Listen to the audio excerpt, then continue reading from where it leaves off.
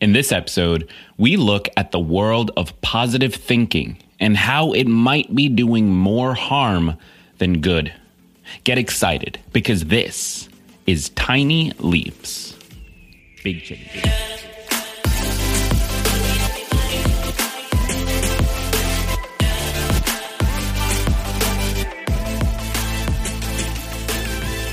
Welcome to another episode of Tiny Leaps, Big Changes, where I share simple strategies you can use to get more out of your life. My name is Greg Clunis, and I'm a positive person.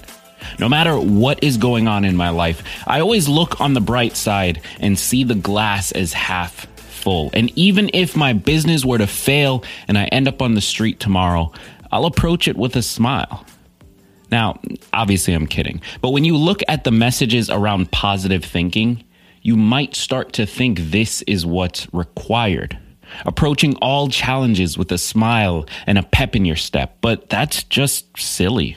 That's why in today's episode, I want to explore positive thinking, how it can lead to more harm than good, and what we can do about it. So this should be a super good episode, but before we jump into it, let's take a moment to thank today's sponsor, Blinkist. It can be hard to find the time to sit down and learn. It's not easy when social media is designed to be so addictive. Well, there's an app for that. It's called Blinkist. Blinkist is for those of us who want to learn but don't have the time.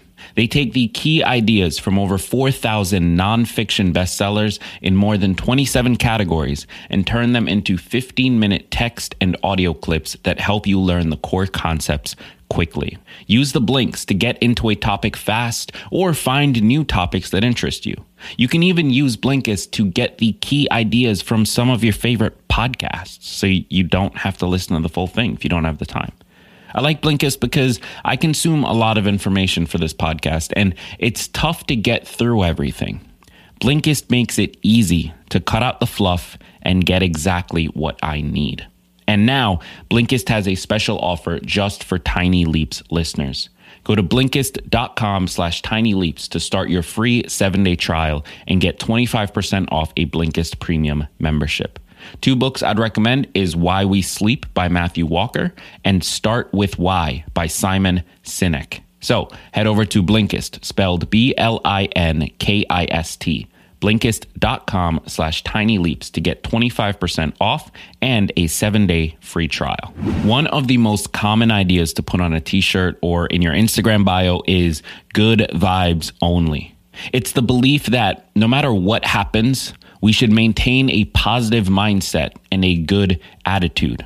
It's that feeling we get when we explain something hard that we're going through to a friend and they reply warmly, quote, "Everything will be okay." We know that they mean well and genuinely want us to feel better about the situation, but the sentiment makes us feel like there's no room to just not be okay. This weird idea we've adopted in our culture that we're supposed to maintain a happy-go-lucky attitude regardless of the circumstances in our lives, it's honestly unhealthy. Constantly telling ourselves that, quote, it could be worse and look on the bright side. It can have some positives, yes, but ultimately it just leads to diminishing our very real emotions rather than acknowledging them for what they are and dealing with them and moving past them. As well-intentioned as this approach to negativity may be, I think we know that it can do more damage than good. It causes us to hold on to our negative feelings rather than dealing with them. We don't feel we have the right to be heard. We may even start feeling guilty for talking about what we're experiencing, or even for experiencing altogether. Too much positivity can actually do the exact opposite of what we intend it to do. Training our brains to see the good in a bad situation, that is an incredibly powerful thing to do. But when we force it, it seems disingenuous and can be harmful. But the harsh truth is that we don't actually know whether or not everything is going to be fine. Natalie Dattilo, clinical health psychologist with Brigham and Women's Hospital in Boston, She found that, quote, looking on the bright side in the face of tragedy or dire situations like illness, homelessness, food insecurity, unemployment, or racial injustice is a privilege that not all of us have. Sure, it's nice to hold on to positivity for relatively minor things in our lives, like spilling our coffee or messing up something small. But sometimes things are outside of our control, and no amount of positivity will fix it. Rather than encouraging positivity in these moments, we should be trying to find solutions. That's the only way forward. And toxic positivity can lead even further. We may begin to internalize this message and judge ourselves for feeling upset by something, leading to feelings such as shame, which only further cause distress. Choosing to look at a situation from only a positive perspective completely disregards its complexity. Experiencing a wide range of emotions, including negative ones, is normal. Having bad days and struggling to get through something is part of the human experience. As disappointing as this is, it's reality, and we can't just erase it away. This is why making peace with the bad days and the negative emotions, instead of pushing them, can be so helpful.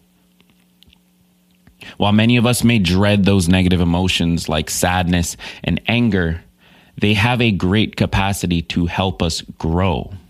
Emotions like these are clues as to what's going on inside of us. They encourage us to protect ourselves in the face of danger and to seek outside support when the weight of the situation is too great to carry on our own. When we find ourselves drawn toward this mindset of toxic positivity, it's important to reframe our train of thought instead of encouraging ourselves and the people we care about to suck it up. We do this by using accepting and validating language. Instead of trying to fix the situation or stop ourselves from feeling those negative feelings, we're encouraged to lean into them and explore their true origin and what it is that they're trying to tell us. What can we gain from them? An example of this might be feeling fear about the pandemic. It's natural to fear something so much bigger than ourselves that we can't flip a switch to control it. It's normal to feel powerless and afraid, as well as to mourn the loss of things that we once enjoyed before living in this state of panic.